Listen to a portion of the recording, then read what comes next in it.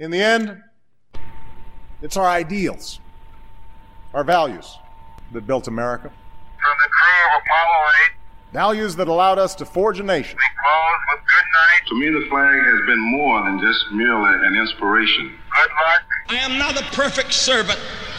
I am a public servant. and God bless all of you. They have chosen to risk death rather than slavery. All of you on the good earth. And therein lies the road to war. This is History in the Making. I'm Rob Sims, and you're listening to episode 23, Resurgence.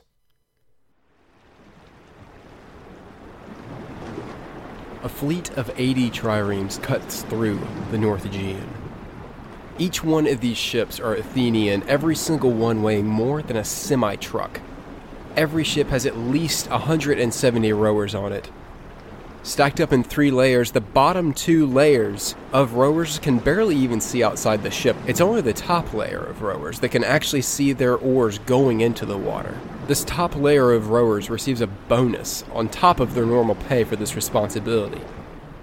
They're the ones that guide the oars into the water. The next 2 people beside them can't even see where the oars are going. They can barely see outside of the ship. But all of these rowers, be it 170, 180, all of these rowers have a single purpose: to get this ship going as fast as possible before it drives into the enemy. You see, on the front of these triremes is a bronze ram. This thing weighs 1,000 pounds. That's 450 kilograms. This bronze ram is cast in a single pour. It has fins along the side so that when it rams into an enemy ship, it can be pulled out again, to repeat the maneuver over and over and over again. This fleet of ships, these triremes with their rowers, their skilled rowers and these bronze rams, their steersmen that are some of the best in the Greek world. This is the last hope of Athens. For 20 years now, Athens has been at war. There has been plague, there has been devastating loss after devastating loss, internal political coups and external military disasters, and between all these things they have been brought to their knees, but somehow they are still throwing punches. They're at war with Sparta and they have no intention of giving up. Between the massive losses in the Sicilian expedition and then the fallout that occurred in the oligarchical coup that we covered last episode, the Empire of Athens isn't crumbling, but it is certainly frayed at the edges. A lot of the city-states that rebelled in the last episode and the episode before that were able to get away. Huge places. Cities like Miletus, one of the most important cities in Asia Minor, is gone. They have no interest in Athens.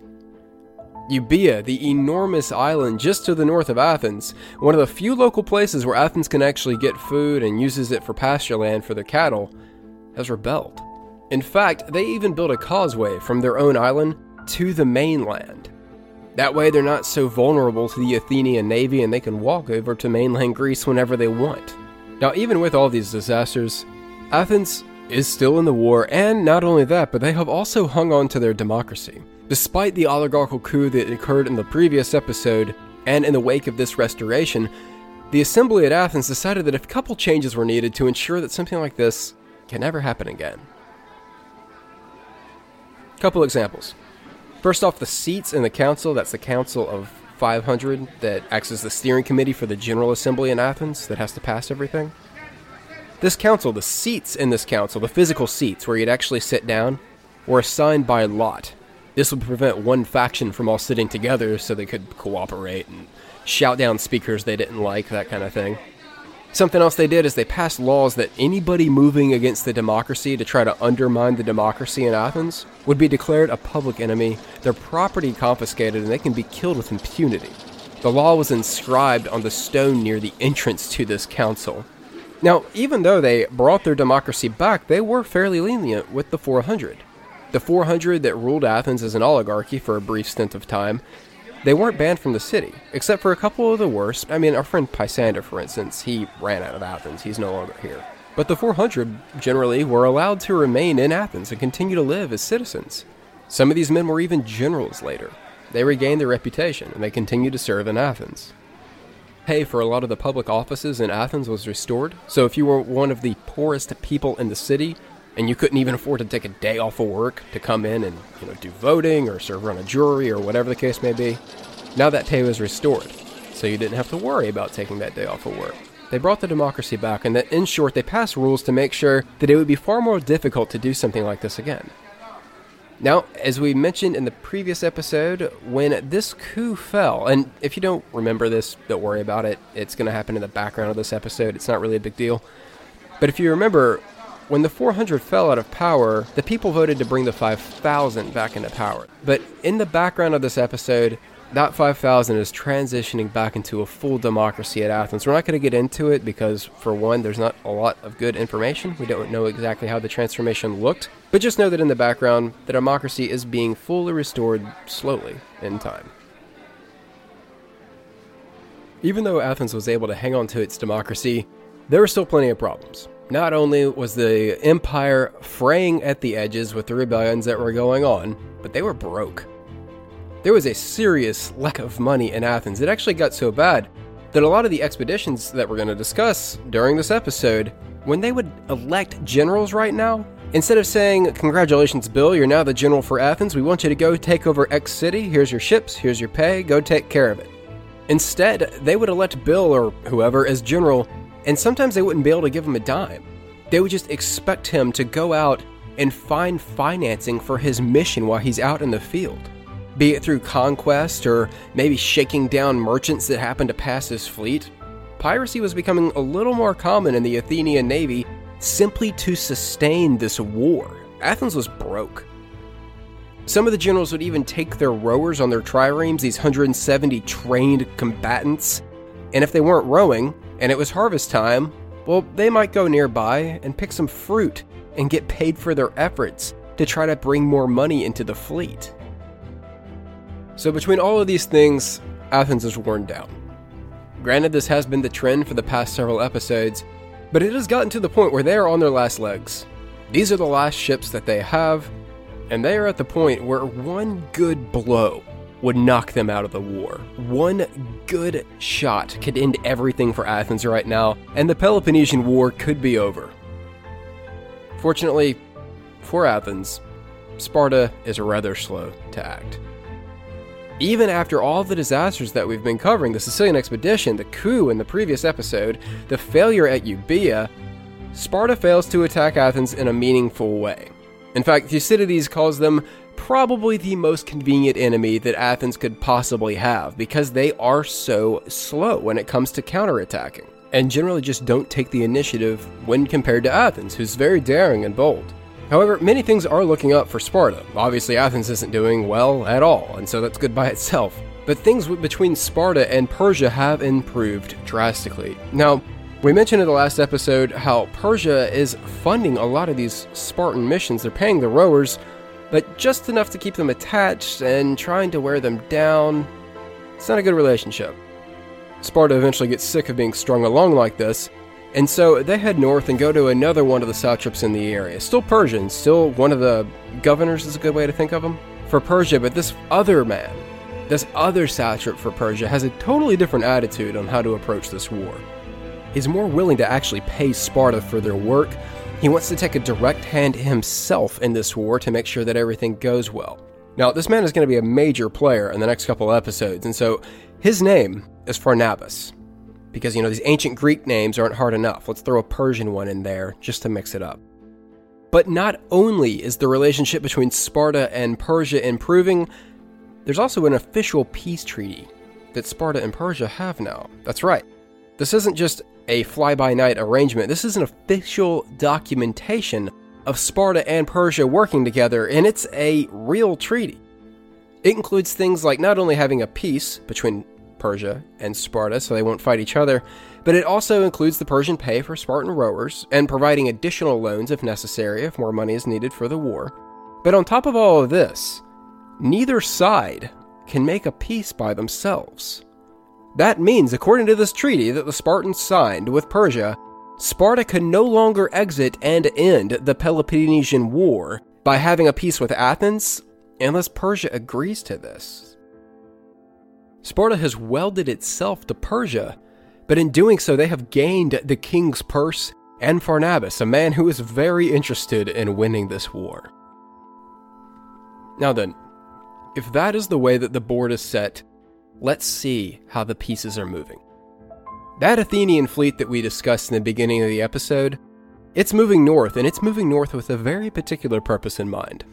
You see, the Spartan fleet, which is led by a man named Mindarus and is 86 ships strong, is sitting in the weak underbelly of the Athenian Empire. It is sitting in the Hellespont. Remember, what is the classic weak spot of Athens that we have mentioned several times? The food. They cannot feed themselves. Athens is so populated that they can't grow enough food to sustain themselves, and so they have to import it, and most of it comes from the area around the Black Sea, modern-day Ukraine, which has to pass through a tiny choke point to get to Athens. The Bosphorus, the Dardanelles are their modern name, but back then it was known as the Hellespont. This is the area right around Gallipoli and Istanbul. If you look it up on a map, this area is tiny. This little stretch of water that connects the Black Sea and the Aegean Sea is as narrow as about a mile, or 1.7 around that kilometers in some places. It's very narrow. This is where the Spartan fleet is sitting. In other words, if you have a fleet here and you're controlling the Hellespont, you are effectively putting all of Athens under siege. So this fleet that Mindarus is controlling, the Spartan fleet of 86 ships that is sitting in the underbelly of Athens, has to be removed or Athens is going to fall apart. There are two ways to defeat the Athenian Empire. Well, two of the most feasible ways anyway. Obvious one, destroy the fleet they have left. The second one, control the Hellespont. Either one of those things is going to end this war very quickly. So the Athenian fleet that is heading north is 80 ships strong and is led by a man named Thrasybulus. Now, Thrasybulus is also supported by another commander in the fleet named Thrasyllus. Thrasybulus is a very well-known and well-respected man. He came to prominence during the coup in the previous episode, and when Samos decided that they would be the ones to come back and save Athens because the fleet was stationed there and they had enough firepower to do so, Thrasybulus was one of the men that were picked as a general. Since then, he's become a very popular man, but he is an aristocrat. He's one of the people that thinks Alcibiades should be brought back from exile and allowed to come back into Athens and help lead it in this war. The other man, Thrasyllus, has a pretty impressive backstory to him. He was also on Samos and was elected to be a general, but he was just a hoplite. We're not dealing with somebody that had a lot of experience commanding necessarily. He was a hoplite in their ranks and was pulled out to be made a general. This is impressive by itself. Most of the people we have discussed so far that command Athenian forces are usually aristocrats. They're usually already well known. And granted, Thrasyllus was a hoplite, so he certainly wasn't hurting. He was doing fine, likely, financially. But this is still moving up in a way that we don't see very often, so it's safe to assume he's probably a pretty impressive figure. And finally, before we get into what happens with this fleet, I do want to let you know, we are introducing a lot of new characters in this episode, and so just to keep them all straight, you can go to hitmpodcast.com. I put together a guide for every single episode we have, so that you can see all the characters in it and help keep them organized, as well as see maps of some of the areas we'll be discussing during this episode. So remember, hit up the website, hitmpodcast.com, for a cheat sheet if you find that that would be helpful. But now then, this Athenian fleet that is heading north to intercept the Spartan fleet and is led by Thrasybulus, supported by Thrasyllus, has a problem. It does not have time to wait around. The Spartan fleet is effectively putting all of Athens under siege, and so it needs to be pried out of this area as soon as possible. Thrasybulus does not have time to wait around for maybe a good trick, or a good chance for treachery, or the perfect weather. He has to pry the Spartan fleet out of this area, or Athens is going to starve to death. So once he finds the Spartan fleet, he wastes very little time in immediately engaging it. The Athenian fleet starts sailing up into the Hellespont in a long, narrow column moving through this narrow channel of water. Mindarus, though, wants to stay near the shore. Remember, Spartans do not like to fight the Athenians at sea. The sea is the Athenian home territory. This is where the Athenians are almost unbeatable. What Mindarus would like to do is turn this into a land battle. have the ships all go onto the beach and then fight it out on shore where his marines, which are far superior to most of the Athenians, can get the better of him. So what Mendares does is keep his ships close to the shore in hopes of luring the Athenians onto the shore. The other thing he has in mind, though, is that this passage is so narrow that if someone is able to flank the other force, get around through the enemy lines and get behind them, that fleet's going to be stuck. If Athens loses its fleet here, the war is done. The war is over. So Mendares has two things working for him right now. So as this Athenian fleet makes its way through the Hellespont, Mendares waits. His ships are near the shore, watching the Athenians sail by. And it's right as Athens gets to the narrowest point of the Hellespont that Mendares decides to strike. He hits the middle of the Athenian lines hard in the center, and the way that the water is shaped right now, the way this channel is shaped, is that the front of the Athenian forces and the back of the Athenian forces can't see each other because these lines are so long. Thrasyllus is in the front of the column, and Thrasybulus, the man leading the fleet for the Athenians, is in the very back of this long column. And so what he sees is he's sitting in the back. He can see the core of his navy falling apart. He can see Athenian ships breaking off from the middle of the line and running while the Peloponnesians start to chase them. This happened very, very quickly. And so what Mendares is hoping Thrasybulus is going to do, what seems to be the obvious move for Thrasybulus to do, is to bring up the rear, the supporting forces he has, and reinforce the center. But it's a trap.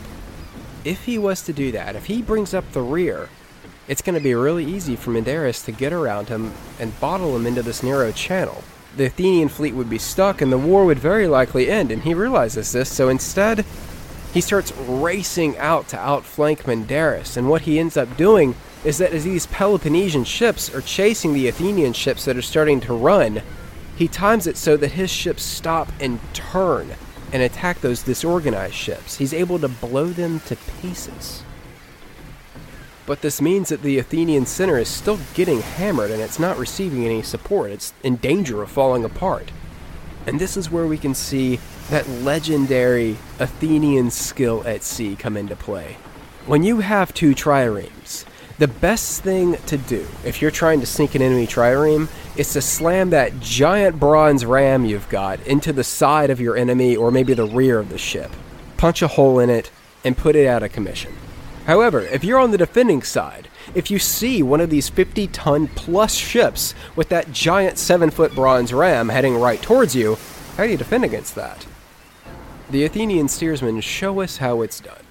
What they do is they wait for the Peloponnesians to come up, and as they're being charged by the enemy ship, they spin their whole ship around and they catch the ram with their ram. They intercept it. And so when these triremes hit nose to nose, I mean, it's quite a blow, but it doesn't do a lot of damage to either ship because this is what they're built for. They're built to run into stuff with this ram.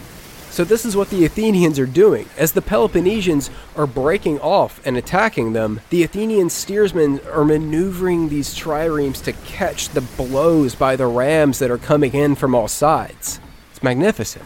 It's impressive. It shows the skill of the Athenians in a situation where if they lose, their empire is done and the war is over. Between the Athenian steersmen being able to hold their own and defend the Peloponnesian attack, and Thrasybulus foreseeing the trap Mendares laid for him, and instead attacking the disorganized area of the enemy, the Athenian fleet is able to keep up such pressure on the Peloponnesians that a rout begins, and they do not recover from it. The Peloponnesians run.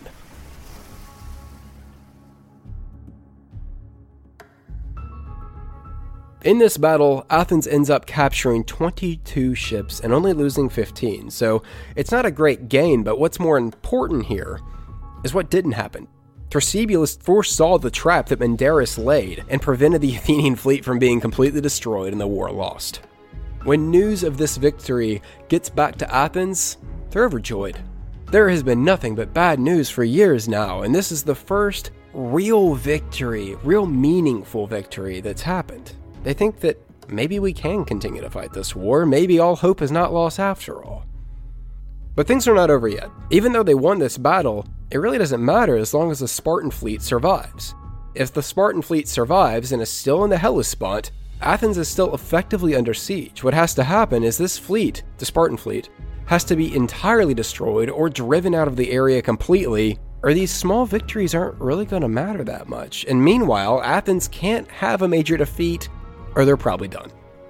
Sparta and the other Peloponnesians, though, are doing everything they can to retain this bulldog grip on the Hellespont. More reinforcements come up to support this effort. 14 Spartan ships are making their way to Mindarus as reinforcements, compensation for the ones that were lost in the previous battle. But Athens hears about these reinforcements, and obviously you want to hit the enemy when it's weak. So the Athenian fleet goes down to intercept this smaller fleet of 14 ships. The 14 ships see them, they hide in a cove, and then on the beach. What ends up happening here is that the ships, the 14 ships, the small Peloponnesian reinforcements, will make a little bit of progress. The Athenians will hear that these ships are moving, and so they'll go to attack them and end up running them onto the shore or something. Peloponnesians will wait a couple days and then they'll try it again. So they're doing this little leapfrog maneuver up the Hellespont towards Mindarus. When Mindarus hears about this, he takes his fleet out to come help these ships get to him, to provide support and drive off the Athenian fleet. He also sends word to his new Persian ally, the satrap Parnabas, that he needs support. Parnabas brings up his Persian army, the cavalry and everything that he is commanding, and so what happens is that all these forces start converging on a single point.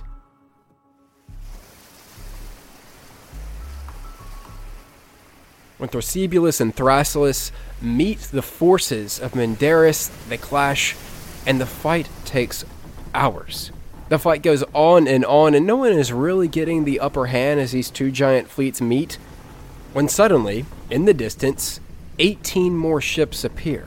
It was Alcibiades. He was back. Alcibiades has still not been back to Athens yet. He still does have a death sentence there, and so he's in no hurry to get back, but he's in good standing at Samos. So he's down at Samos, which is an Athenian naval base, and he has brought these reinforcements up. He was able to find the battle because as he was coming closer and closer to it, he started seeing debris, shattered timber, shattered bodies floating through the water by him, and he followed the trail until he found the battle. As soon as the Athenians realize that it is Alcibiades with reinforcements for them, they cheer, and the Spartans and Syracusans begin to be very worried. They turn to run. They've already been fighting for hours, and now the Athenians have fresh troops. Alcibiades takes his ships and falls onto the Syracusans, blowing them to pieces. The rest of the Spartans and the Peloponnesians are forced to fall back, and they're falling back onto the beaches so that the Persians and the cavalry, Parnabas, can come up and support them on the beach. Turn this into a land battle. Both sides are trying to get on their own home turf. Mindarus and the Peloponnesian fleet is forced to fall back and is on the beach, and it looks like this might be a total Athenian victory if they can capture these ships when the Persians start riding up towards the beach. Reinforcements have arrived. It's led by Parnabas, and he is not a standoff Persian satrap like we have seen in the past. Parnabas takes matters into his own hands. He's on his horse, but he drives his horse out into the sea, into the waves, and starts screaming out to the ships around him to hold and continue the fight. Do not fall back anymore. Because of these Persian reinforcements, Athens is forced to stop. It's not able to capture the entire fleet, but it still makes a solid dent. Athens takes 30 ships, plus other Athenian ships that were captured early on in the fighting. They're able to get them back. But the Spartan fleet, even though it's been weakened, does remain in the Hellespont. The problem is not over yet. This brings the year of 411 to a close. As winter sets in, what will usually happen is that not as much action takes place. Military campaigns tend to slow down, if not shut down completely. And Alcibiades, Thrasybulus, Thrasyllus, they all take this opportunity to comb the area for money, to try to find more support to build up their forces over the winter until spring rolls around, and then they'll have to go back out and take on the combined forces of the Spartans and the Persians again. Alcibiades is feeling pretty confident, though. After all, they've just had 2 great victories, one of which he got to show up at the end and look like a hero. And so after collecting money from the immediate area, after a while, Alcibiades figures that he might actually have enough clout to go back to the Persian satrap that he knows, that he spent time in the court of, the first one that we mentioned, and ask for assistance from him. Because after all, he's won some battles now. Now he's a force to be reckoned with. He goes back, presents himself to the Persian satrap, and is promptly arrested. It was a terrible idea. Alcibiades is retained for about a month until he manages to steal a horse and escape and make his way back to the Greek forces again to continue the fight. Now, over the winter, both sides have managed to amass more strength. Mendares and the Spartans have put together 80 ships, 80 triremes, and have laid siege to Cyzicus. Now, Cyzicus is in the middle of the Hellespont, between the modern-day Dardanelles and Gallipoli, right in what looks like a giant lake. Matter of fact, I'll have a map up of all the areas we're talking about where all these battles are taking place in the Hellespont. It's easy to get them all confused. But Cyzicus is a long-time Athenian ally, and so Mendares laying siege to this city has to be answered. Now at this point, Alcibiades is in control of this fleet after he manages to get back from Persia, and he has a plan. Alcibiades has managed to put together, him and the other Greek cities with, 86 ships. That's the size of their force. But here's the thing. He's gotten a lot of reports about the size of the force that Mendares has. He knows it's about 80 ships. Mendares, though, is a little bit in the dark. At least this is what Alcibiades is hoping for. Mendares has no good way of ascertaining what the size of the Athenian fleet is. After all, they've been able to pull ships from all over the place during the winter and spring, so the numbers have fluctuated quite a bit. The plan that Alcibiades has relies on secrecy, though. He has this advantage of Mendares likely not knowing how many ships he has, and so he wants to hold on to this. Him, the other commanders of the fleet, which by now has switched over to Theramenes. If you remember him for the previous episode, he was instrumental in the restoration of democracy after the coup. And then Thrasybulus is the other general that's still around commanding this fleet. But Alcibiades has to ensure that Mendares has no way of knowing, one, that he's coming, and two, how many ships he's coming with. So in order to do this, he does quite a few things, some of which are kind of extreme. One, any travelers that he comes across, he arrests. He does not let them leave the area. And then eventually, as he gets closer to Cyzicus and some of the islands that are right off of it, he retains shipping. He doesn't allow any of the merchant ships, no matter where they're from, to leave. He holds them all in port, and he says that anyone crossing over to the mainland of Asia, where Cyzicus is, will be put to death. This plan is completely reliant on secrecy, but it seems like everything has gone according to plan. Just to try to drive the whole element of surprise home, soldiers are actually brought across this expanse at night and placed on the shore. It's during night, which is really rare for these triremes to go out in. It's during a big storm, but this helps the secrecy of the whole mission. And so what ends up happening here is that after everything is in place, this is how Alcibiades plays this. This is where we see him get to do what he's always wanted to do. To lead a battle. Now the way that this is set up is that Cyzicus is on the inside of this fairly long narrow bay. And so Mendares, where he's stationed and his ships are inside, if he's sitting there, what he's going to see as he looks out over the ocean in the Hellespont is that to the left is going to be the mainland of Asia stretching away in the distance. And to the right, kind of at maybe a 45, 30 degree angle on the other side, is this peninsula that juts out away from the mainland.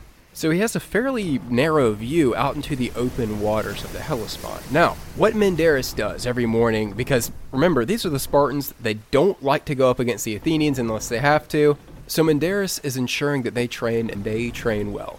There are morning exercises every day. And it's during one of these morning exercises when him and his 80 triremes are out practicing right near Cyzicus, when suddenly he sees 20 Athenian ships rounding the corner. He doesn't know the full size of the Athenian force, and he suspects that Athens doesn't know the full size of his fleet as well. So what he sees is 20 ships coming around the corner, presumably the Athenian fleet, coming to attack him, and as they get closer and closer, and eventually get close enough to see how many ships he has, that he actually has 80 triremes with him, they turn around, and they start to run. To him, this is an easy deal, right? The Athenians were caught off guard because of poor information. The 20 ships that were coming to attack now realize they're hopelessly outnumbered and start to run. And so he takes his fleet and gives chase. 80 Spartan, Syracusan, and other allies are chasing these 20 Athenian ships, and they think this is an easy day. But this is Alcibiades doing some of his finest work. Alcibiades left, he's leading these 20 ships, and he handpicked these ships. These are the fastest ships that he has. These 20 ships are just around the corner from the main Athenian fleet. There's only 20 ships with Alcibiades, but there's another 66 just around the corner. And Mindarus has no idea. Alcibiades has his pretend route, the Spartan fleet gives chase with the other allies that they have, and as these 80 ships are chasing the 20 of Alcibiades, they're losing their organization. They think there's no need to worry about being defeated or even really fighting here, because we outnumber them so much, and so they become disorganized. Some ships are able to pull way out ahead of the rest of the fleet, others are scattered off to the sides, and it's as Mindarus is with this fleet, chasing the 20 ships of Athens, he starts looking around, and he suddenly sees 60 plus ships rounding the corner and coming after him. They're organized, they're prepared. Alcibiades and his 20 ships sounds a signal, and all 20 of them spin on a dime.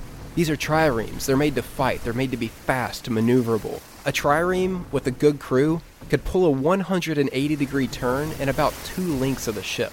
That is extraordinarily quick. Alcibiades and his fast ships go from running away to doing a 180 and coming back at Mindarus in just a few moments. Mindarus thinks he's chasing a few stray Athenian ships to suddenly realizing that he's walked right into a trap. He has his entire fleet turn around and run to the shore. Remember, this is Sparta and its allies fighting Athens and its allies. This is what it looks like when a lion fights a shark. The lion's going to want to get back to the shore as fast as he can, and so Mindarus takes his fleet and starts heading to the beach. Alcibiades, though, and his ships are so quick, they're able to catch up with the ones on the back end of the Spartan fleet and start ripping them to pieces. The bulk of the Peloponnesian fleet, though, is able to get to the beach. Men start jumping out. The Persians' mercenaries start coming up towards the beach to support, because this looks like it's just about to turn into a land fight. But Alcibiades is not okay with this.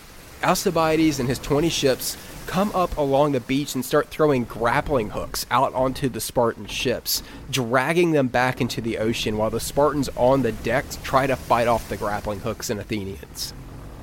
I know I enjoy giving Alcibiades a hard time, but this is rather incredible. It's not enough, though, and he's not able to drag all these Spartan ships off the beach. The Spartans are able to resist him and his grappling hooks, and so Alcibiades does something just completely insane. Remember, the rest of the fleet is still catching up with him. He's fairly isolated with only 20 ships around him.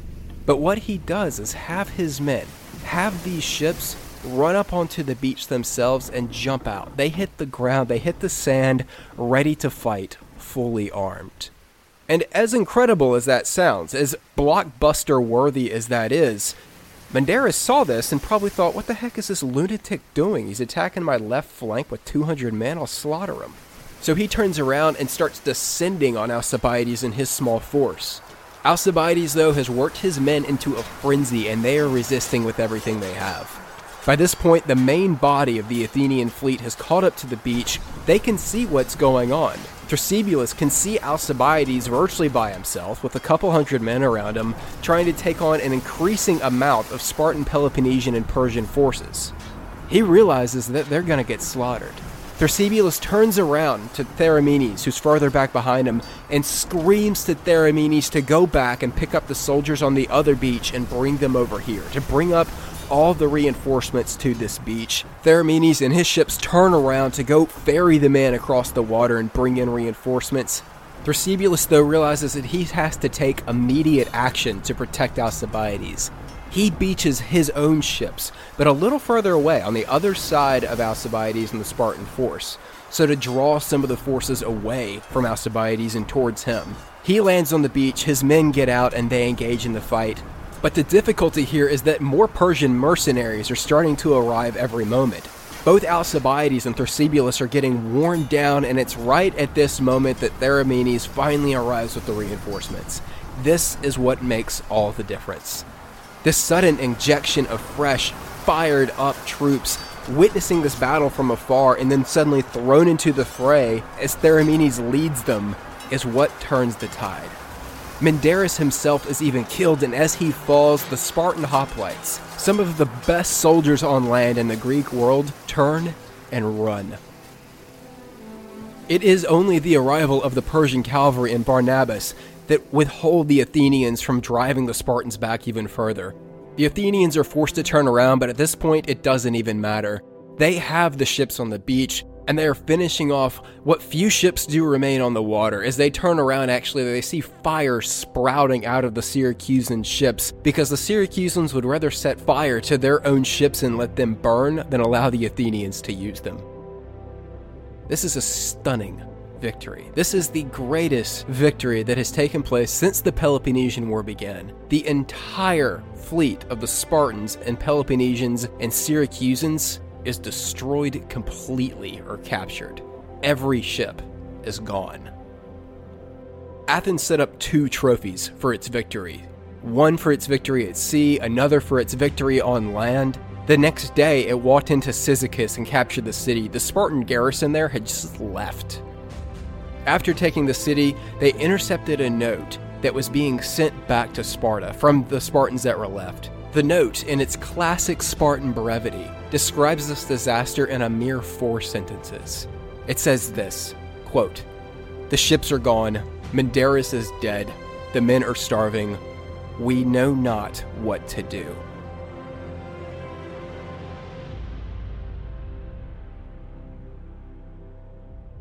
Alcibiades stayed in the area for 20 days to collect money from this victory. He set up a fort on the Hellespont and used it as a customs house to collect fees from any of the merchants that would go through the area. They had just won a great victory, and now it was time to capitalize on it. Because although they had taken the Hellespont by now, many of the other port towns still didn't belong to them. They had the water itself, but they didn't have the land immediately around the water. They spend a year or two in this area going around, laying sieges to towns, attacking different enemies. There is just battle after battle after battle that we don't need to get into. But this is really where Alcibiades shines. There are a lot of sieges, there is a lot of confrontation, but Alcibiades is managing to take some of these cities by treachery or tricks. One of the best examples of this is Byzantium.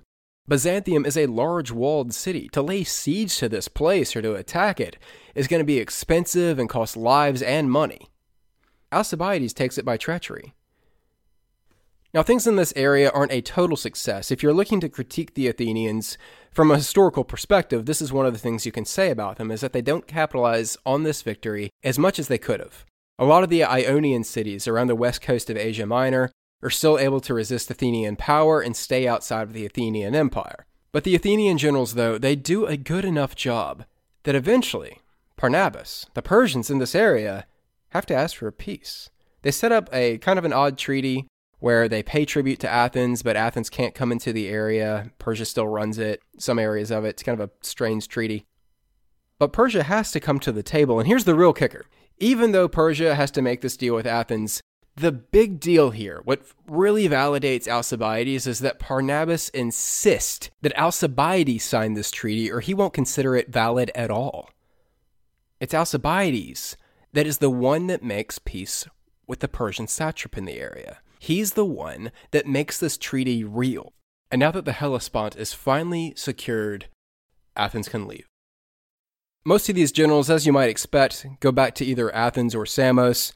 Theramenes leaves the Hellespont and is able to bring back a few territories that have frayed off from the Athenian Empire before heading back. Thrasybulus cleans up the coast of Thrace before also going back. But what might be surprising here is that Alcibiades does not return to Athens. Instead, he goes back to Samos. Even after these victories, Alcibiades is still technically an outlaw. He was accused of profaning religious mysteries and then defected to Sparta and then defected to Persia. There are a lot of reasons that people could kill him and be well within their rights. So he sends out feelers. He sends messengers back to Athens to try to get a feel of what the people are thinking about him and see how they think these recent victories weigh up against his past crimes. These victories are incredible, and he had a hand in at least a couple of them. But if he returns, and as it turns out, these victories aren't quite enough, and the people are still angry, he's a dead man. It's been 3 years now that Alcibiades has been fighting for Athens, but it's been about 8 years since he's been back to Athens. He hasn't seen anyone there in a long time, but he eventually decides that it's time to return. He thinks he has a chance at coming back to Athens and being accepted. So after almost 8 long years away, Alcibiades and his trireme pull back into the port of Athens. But he doesn't even get off. He stays on his ship and watches the port. He sees people coming out, but he does not know if it's an angry crowd coming to kill him or if it's a welcoming committee. He stays on his ship until he sees people that he knows, people that he is related to. His cousin, his friends are in the crowd. And then he hears the cheering for him. Alcibiades, the hero of Cyzicus and Byzantium and the Hellespont, steps off of the ship and the people fawn over him. They place wreaths on his head as he walks through the crowd if they can reach him. In the distance, he can see old men grabbing younger men, kids, and pointing to him, telling the young men who Alcibiades is and what he's done. He is guided back to the assembly and this celebrating throng of people adoring over him, and there he addresses the people of Athens. He tells them that he is sorry for these crimes that happened so long ago, and that it's not anyone's fault. He doesn't try to blame it on his enemies or the people in general, but he says it was just bad luck. And instead he talks about the bright future of Athens, of what he will be able to do in Athens. It's a rare show of a little tempered humility by Alcibiades while the people are fawning over him. They celebrate his return. They take the stone that carries the inscription of his crimes and the conviction of Alcibiades, they rip it out of the ground and throw it into the sea. He ends up leading a religious formal procession soon after this, and some people do point out that it was Thrasybulus and some of the other generals that actually did a lot of the heavy lifting at these battles, but it didn't matter. No matter if you considered Alcibiades a self-obsessed charlatan that had just gotten lucky, or the greatest man Athens had ever produced, one thing was certain: Alcibiades was back.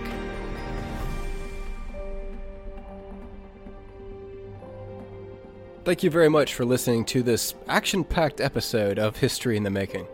Join us next time as we meet some of the legendary characters of the Peloponnesian War. We meet a man named Lysander. Cyrus, the son of the great king of Persia, comes in to take a personal hand in this Greek war. And we will see Alcibiades fulfill his dream of becoming the first leading man in Athens.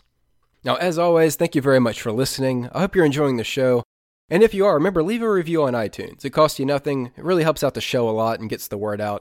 Or if you'd really like to support the show, you can always come to Patreon.